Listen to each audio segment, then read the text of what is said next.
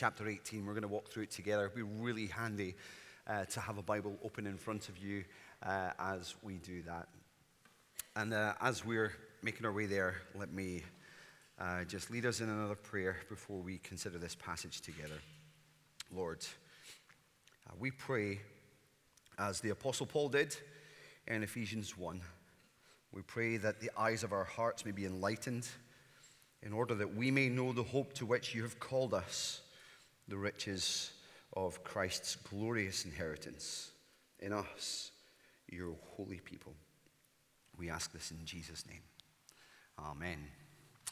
Let me tell you about Tatini to start with. Tatini is a lady who is completely blind.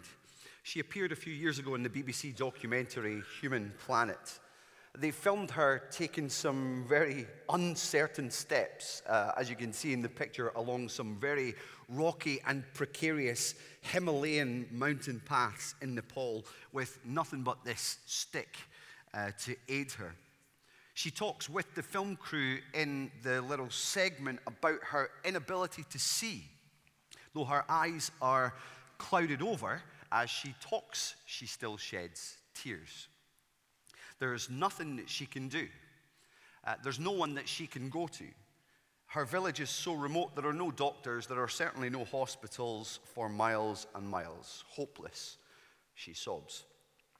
The documentary then cuts from Tatini's tears to a man hiking up a mountainside, borrowing someone's bedroom, pulling a makeshift operating theater out of his backpack. He's a doctor from Kathmandu staying in a village near Tatini's. And he sends out word. Anyone with cloudy eyes can come and be treated for free. Which is good news, except for the fact that Tatini faced an impossible problem. She just couldn't get to him. And such, friends, is everyone's predicament before a holy God.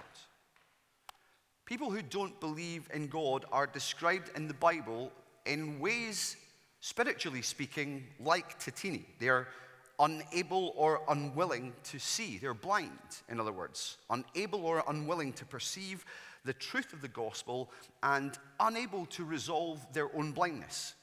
The Bible actually presents three contributing factors to blindness. For Tatini, it was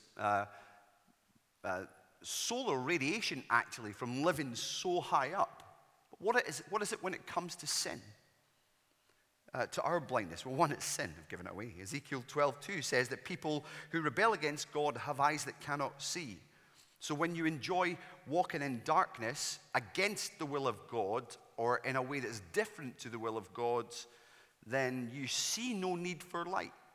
And your eyes, and the Bible says your heart, become darkened. The second contributing factor to a person's blindness is Satan himself, the devil.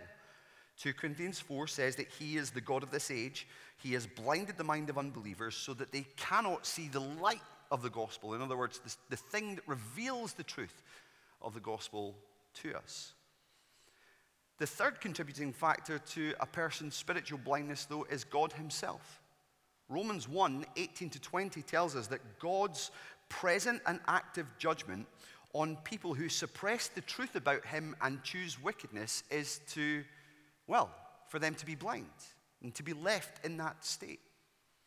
And because of those three contributing factors, because of our own spiritual blindness, we, like Tatini, face an impossible problem. And we need, actually, the kind of help that she got.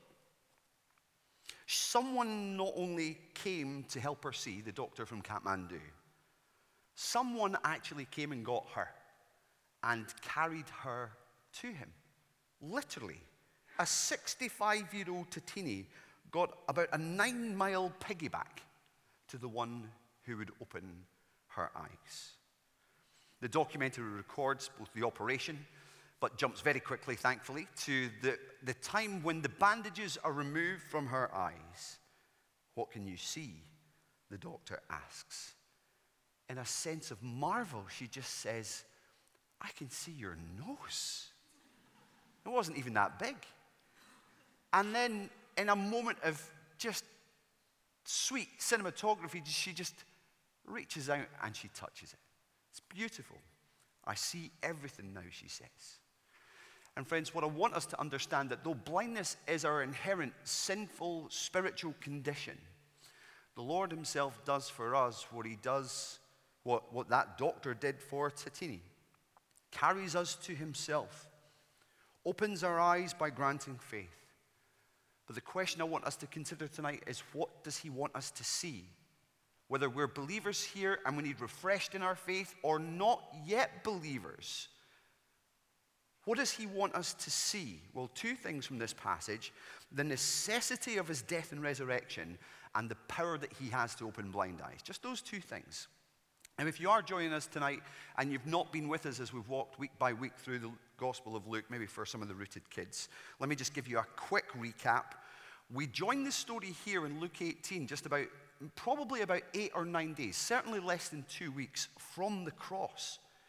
And we've been in a section from chapter 17, verse 20, through to 19:27. It's a section really that is all about the kingdom of God and who could enter it. So far, Jesus has helped us to see people who can't enter it. He's already sent away a religious man who relied on keeping the rules. He sent away a rich man who relied on his wealth. He sent away a self-righteous man who relied on being just better than others. In fact, Jesus has said the only ones who can enter in are people who receive the kingdom like a little child, that is, with faith and trust, and people whose faith was evident in their praying. So let's jump into the text and look at those 2 points that I just mentioned. First of all, number one, Jesus' death and resurrection is necessary. Okay, this is a simple fact, open to see in verses 31 to 34.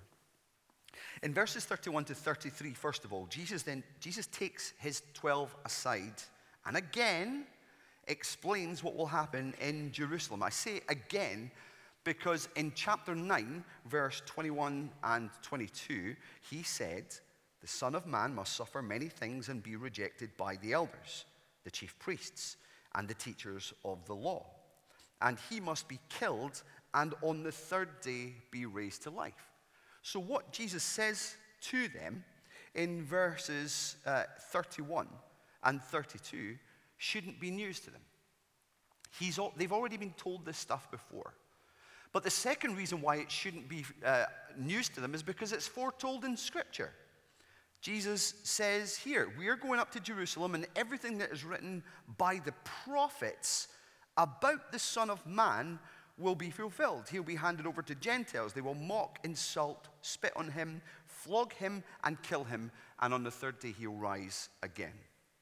Now, prophets, in verse 31, is just one of the major sections of the Old Testament, the Bible that Jesus read.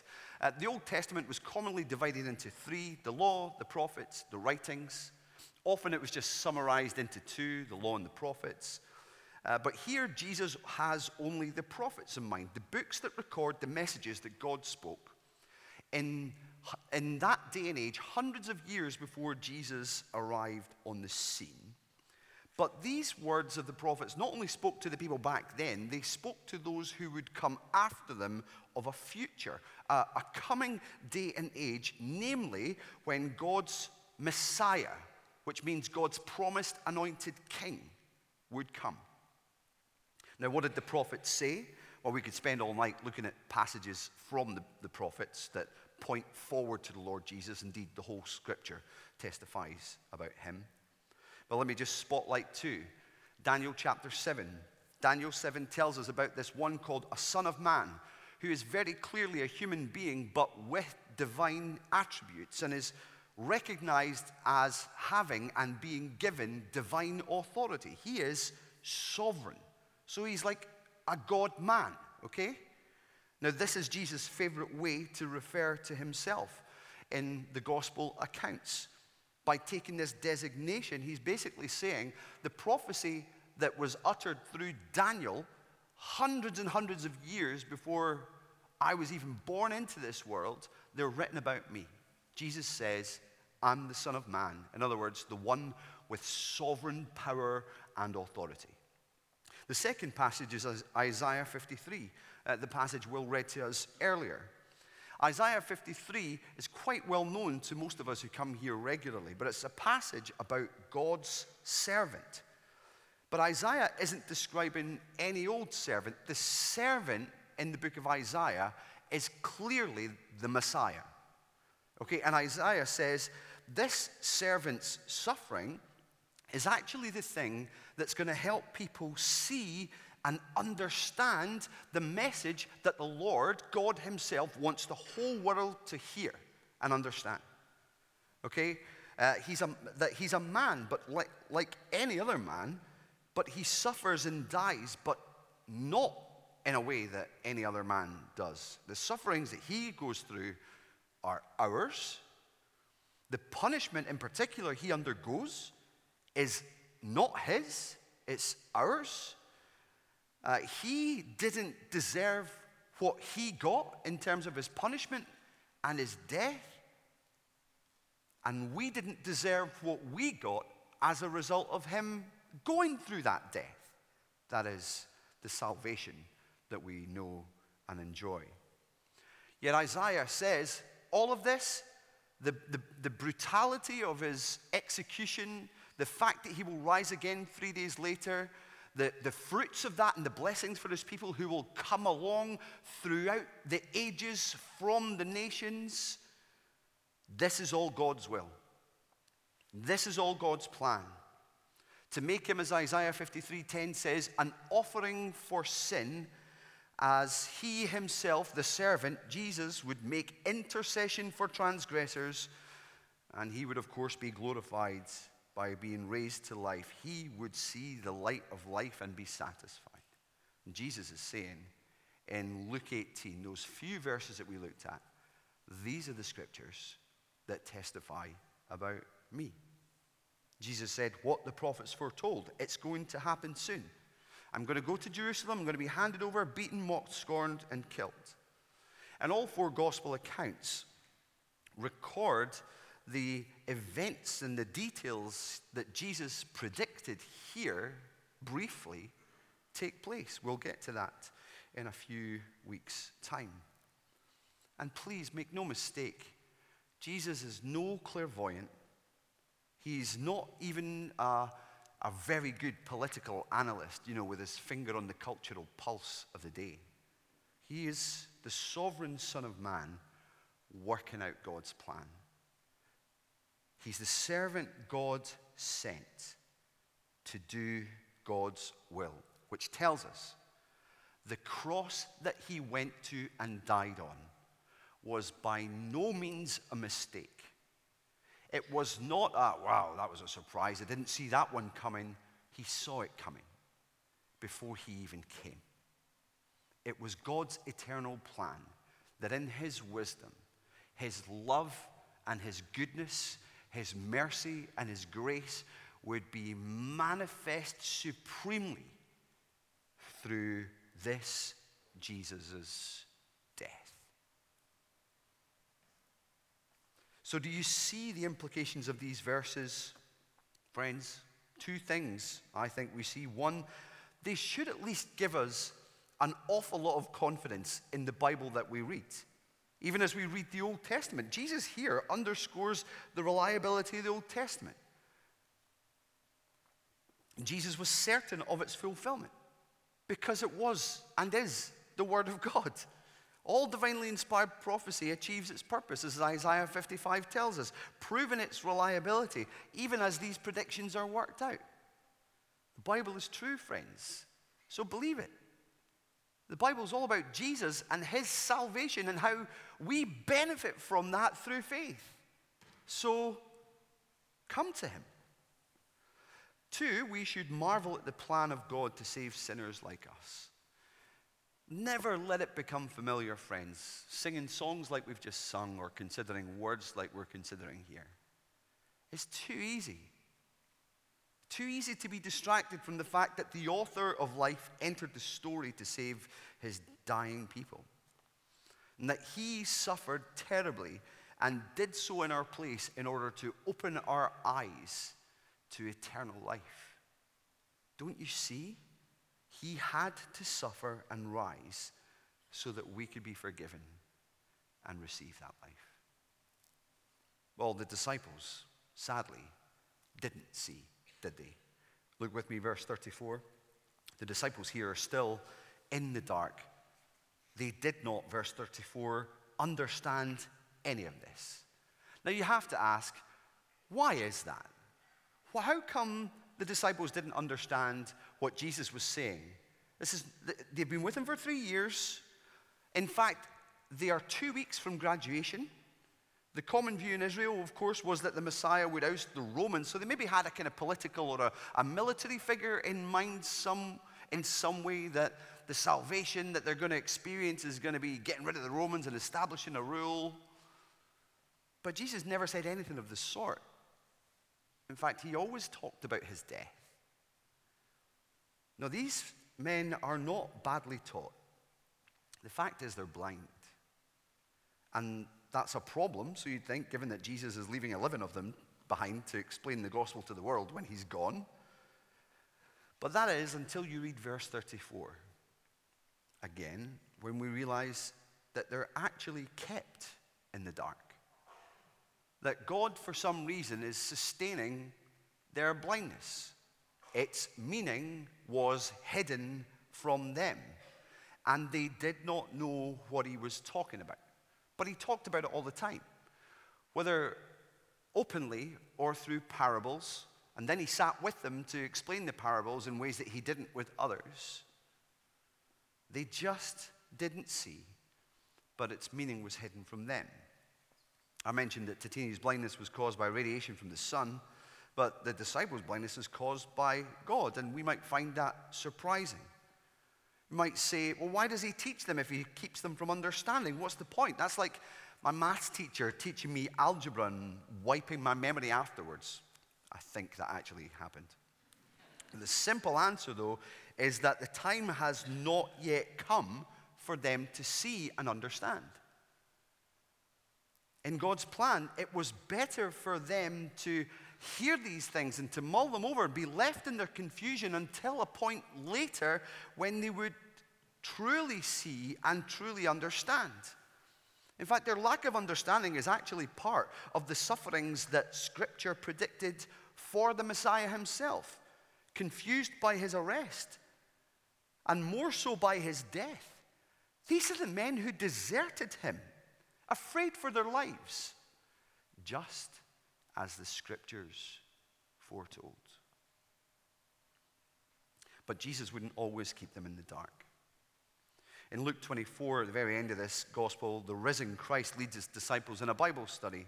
He said to them in verses 44 to 45, "This is what I told you while I was still with you. Everything must be fulfilled that is written about me in the law of Moses, the prophets, and the Psalms." That's another way of referring to the writings. Sounds all very familiar. Verse 45, "Then he opened their minds so they could understand the Scriptures." He took away the blindness. Like the Himalayan doctor removing the cataracts, Jesus opened the eyes of his disciples to see and to understand at just the right point, according to his infinite and perfect wisdom. And the impact was felt and is being felt worldwide. Now, if you're a believer here, let me ask you, how did you become a Christian? How did you come to see Jesus for who he is?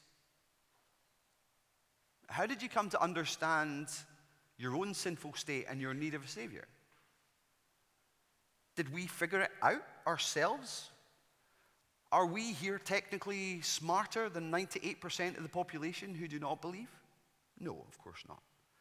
Luke 10:22 says, "No one knows who the Son is except the Father, and no one knows who the Father is except the Son, and those to whom the Son chooses to reveal him." So have your eyes been opened, friend? You've received a very, very blessed gift. Praise him. Praise him. He's taken away the spiritual cataracts and enabled us to see. Maybe we ask, well, how will people we know become Christians then? If this is the way things work, is it going to be by the right arguments, by the right persuasions? Yeah, of course it is. These are means by which God helps us to share the gospel with people. We read the Bible with them, we persuade, we convince. We definitely want to discourage people from leaving their brains at the door in order to come to Christ. Faith is a very well-informed step. But unless God opens blind eyes, people remain blind and under judgment. So this is why we must pray and ask God to do so, knowing He loves to. Maybe you're here tonight and you would say, yeah, I actually do not believe that I'm a sinner. Maybe you say, I don't believe that somebody had to die for me in order for me to get life. I'm not sure I believe in this one called Jesus. I want to ask you, how is your eyesight? How is your spiritual eyesight? These are passages which encourage you to see the death and resurrection of Jesus not merely as historical events, but the centerpiece in all things. And He makes what you believe about this the single determining factor in what happens when you die. It is either heaven or hell, according to Scripture. My encouragement for you, friend, is to keep reading, keep coming, keep listening, keep praying, even asking God to open your eyes. Because if you see what God enables people to see, your whole life is transformed. And until you see the death of Jesus as the centerpiece and your greatest joy, you're like Tatini taking uncertain steps with arthritic feet along rocky Himalayan paths of this world. And the worldview you lean on is worse than her stick. There's no support.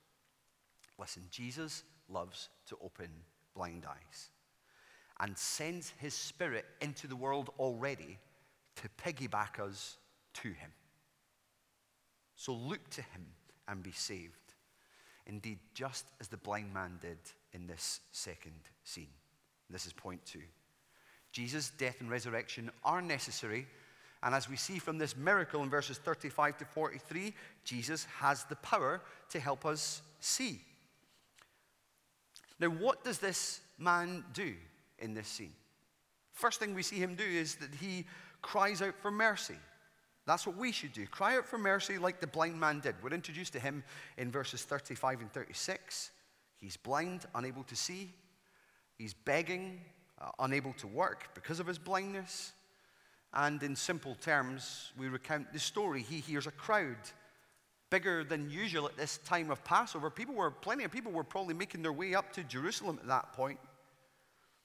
But the crowd seems to be bigger than usual, no doubt, bustling by, and he's asking, what's going on? In verse 37, Jesus of Nazareth is passing by. Now, he must have heard about Jesus. Maybe he heard him teach on another occasion, or just heard others talk about him.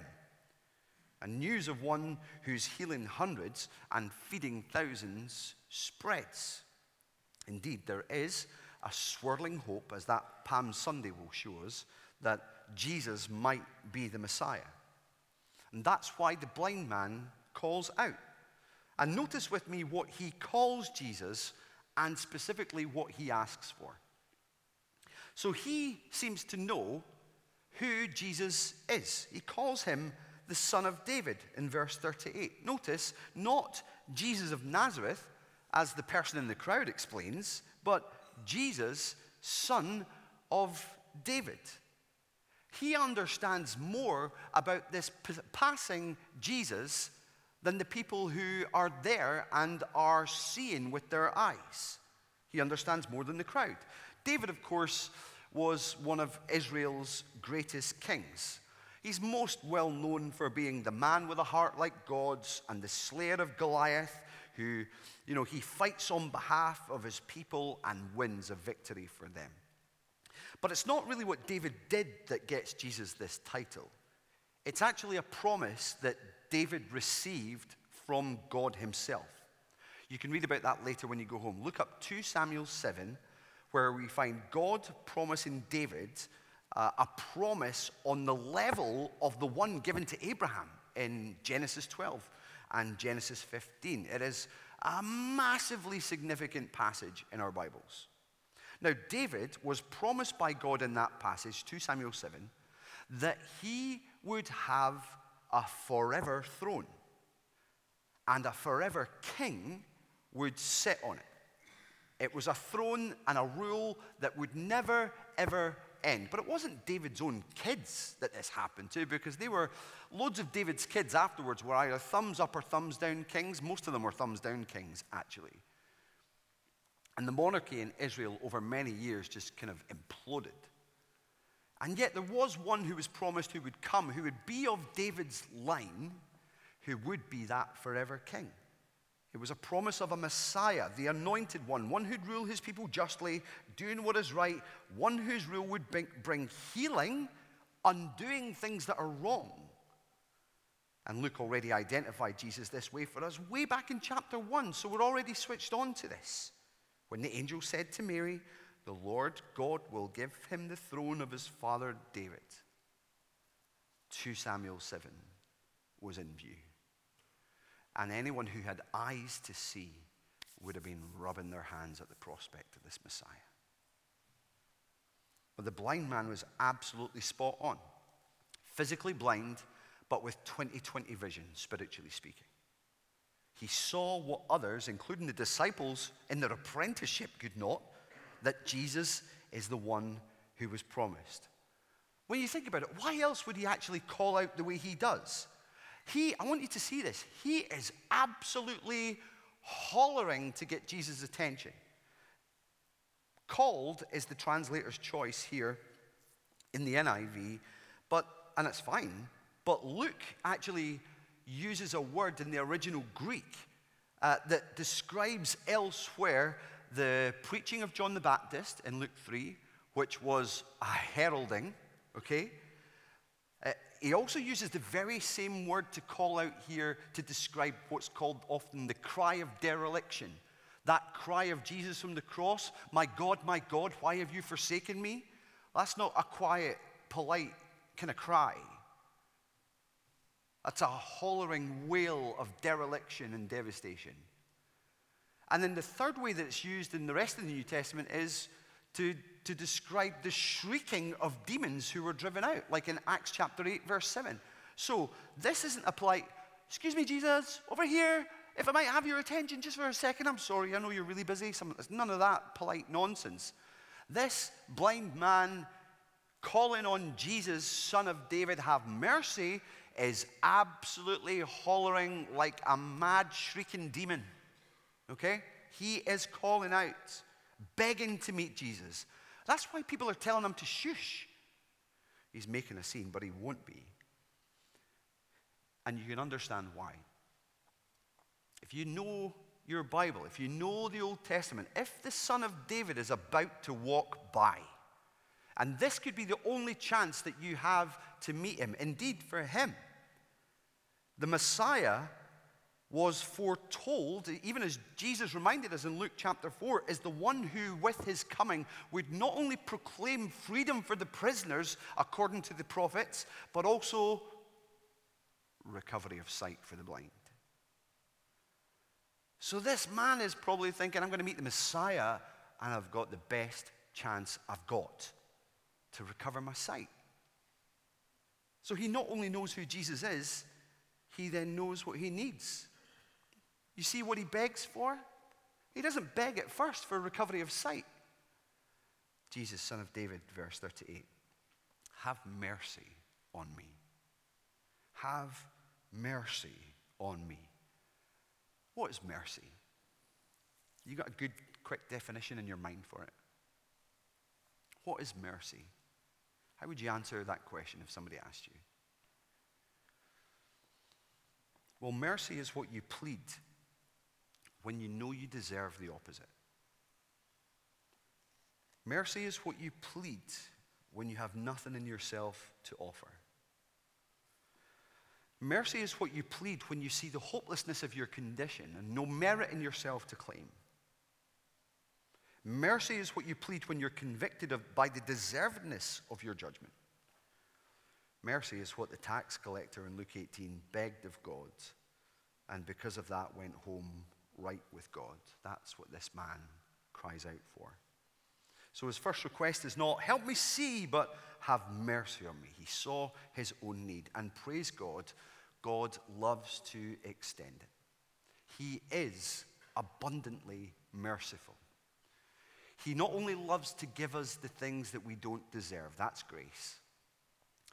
He loves not giving us what we do deserve. We deserve judgment. The withholding of that is his mercy. Such is his love. And Jesus proves it. In verses 39 to 43, Jesus stops his tracks. He opens blind eyes. When Jesus stops, he invites the blind man to say what he wants out loud. He wants him to articulate it. And the blind man then responds, verse 41, by saying, Lord, I want to see. Now he calls him Lord. Important. This is surprising, though. To cry out for mercy, then to ask for sight, not forgiveness, at first seemed odd to me. I sat and labored over that for ages, actually. But Jesus' response to the man helps us see what's going on. So Jesus not only invites the blind man to say what he wants out loud, Jesus then declares the blind man's faith out loud. Verse 42, Jesus said to him, receive your sight. Your faith has healed you. So do you see what Jesus did? He reveals that the blind man's request is tied to his faith in Jesus, the Messiah, the Son of David. He helps us see that the blind man's request is appropriate in the year of the Lord's favor when, as I said, the good news is proclaimed to the poor and sight is recovered in the blind. He believed Christ was the Messiah and essentially prayed, making a request that honored Jesus as Lord and did not doubt that God could grant it, that Jesus could grant it, and grant it he did. Verse 43, Jesus opened the blind man's eyes. Immediately, verse 43, he received his sight and followed Jesus, praising God. Tatini needed a good 2 days of recovery before the bandages came off. And even when the bandages came off, she squinted, marveled at seeing the nose of her doctor, and she thanked him. And she didn't worship him, she thanked him. She did a little dance. But how much greater would it have been for this blind man who, at the word of Jesus, to instantaneously have light flood his darkened eyes, supercharge those sleepy retinas, rods and cones, all of a sudden realize, oh, I've got some work to do. Then to have such holy information surging along his optical nerves, registering in his brain that not only can he see, but he's looking right at the face of the Messiah. That's incredible. Like, I was almost in tears watching this wee Tatini get her bandages taken off and dance about and touch the guy's nose and all that. Can you imagine what it would have been like to see that man receive his sight in that moment? It must have been absolutely incredible. And then to watch this man worship Jesus, and rightly so, because only God can open blind eyes. There is not one instance of the blind being healed in Scripture until Jesus came. Do you know that? You don't find that kind of healing miracle in the Old Testament. It's as if God just kept this miracle of sight until the point when Jesus arrives on the scene to help us see him for who he is. Indeed, this is the final miracle, it seems, that he performs before his death. Well, he not only worshipped him, of course, this blind man, he followed him, which is Bible talk for living the Christian life as a disciple, a learner, a worshiper, and wow, what those eyes would see in the 2 weeks that followed goodness. This same Lord whose eyes looked into his would be scorned and spat on, paraded and pierced, cursed and crushed to death, but only by his own decree, all according to plan. And this same Lord whose heart embraced the blind man's would rise again, vindicated and victorious forever, commissioning disciples to go and make more. Even in the book of Acts, saying to the Apostle Paul, I am sending you to the Gentiles. I'm sending you to open their eyes. Let's wrap this up. How does this apply to us today? How does this apply to us if we are believers already? Well, there are three quick things. One, if you see God for who he is and the necessity of his death and resurrection, the death and resurrection of Jesus, then praise him. As I said at the end of point one, I'm happy to reiterate it again in point two. A miracle has happened. A kindness has been shown to you. You've been delivered from God's just judgment, not because you figured it out, but because he is abundant in his mercy. Two, beware the kind of life that can give you spiritual cataracts. 2 Peter 1 verses 8 and 9 says that we can't just presume on our sight now. There is a way that we can become, as 2 Peter 1 says, nearsighted and blind. Make it difficult for us to see again. It says if we don't make every effort to add to our faith the godly virtues that Jesus wants to form in us, we can become nearsighted and blind, forgetting we've been cleansed from past sin. So seeing clearly is actually crucial to living in a way that's godly.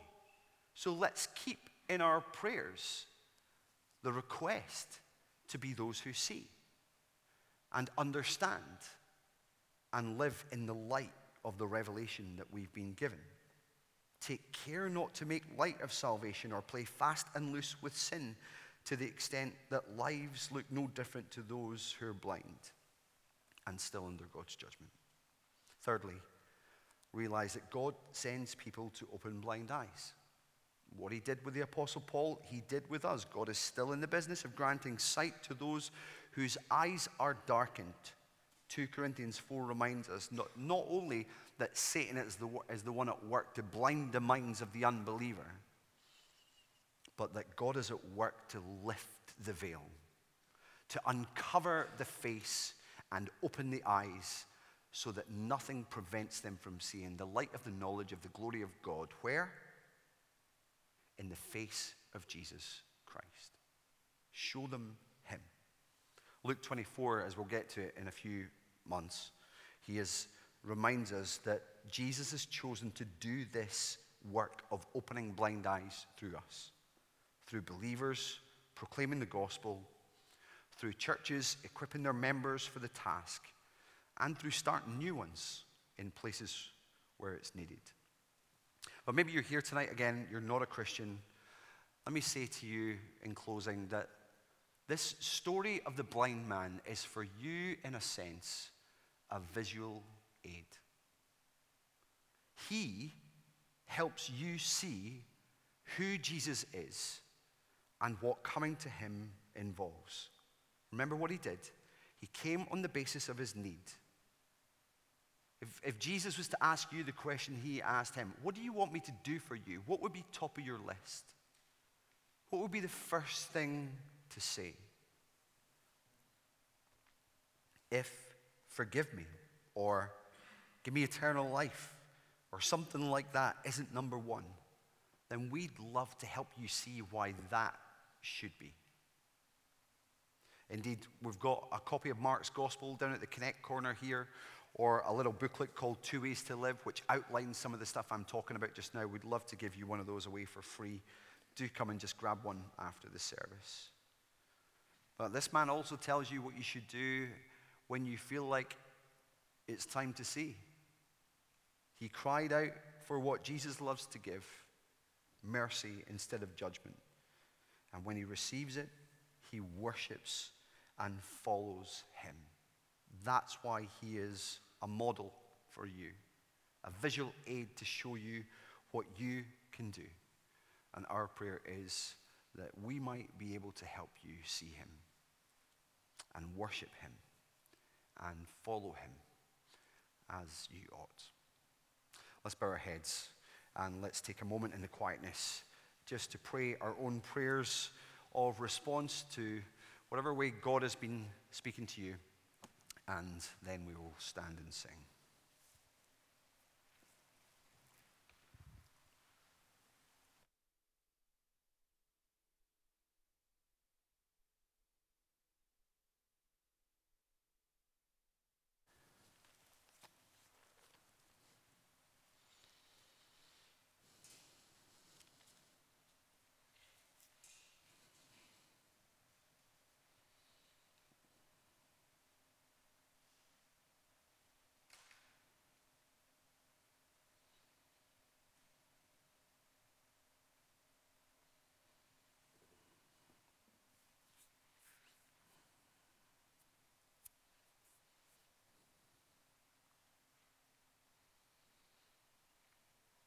Our Father, we thank you for opening our eyes,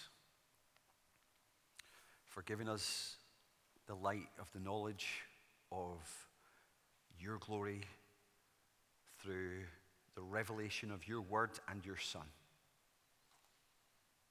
that he is the Messiah, the Son of David, the Son of God, the Son of Man, who died for our sin and was raised to life 3 days later, just as he predicted, just as you had planned, that we who believe in him might have eyes to see and salvation to sing about. Lord, grant that we may reflect on this passage and apply it in our daily lives, not just today, but throughout this week, that we might be those who help one another and encourage one another to see your glory, and indeed to help those who are blinded by their sin to see you for who you are. Open blind eyes in our city and beyond through the proclamation, our proclamation of your Son. We ask it in Jesus' name. Amen. Well, let's stand and sing our closing song about the mercy that we've just been reflecting on. Let's stand and sing his mercy is.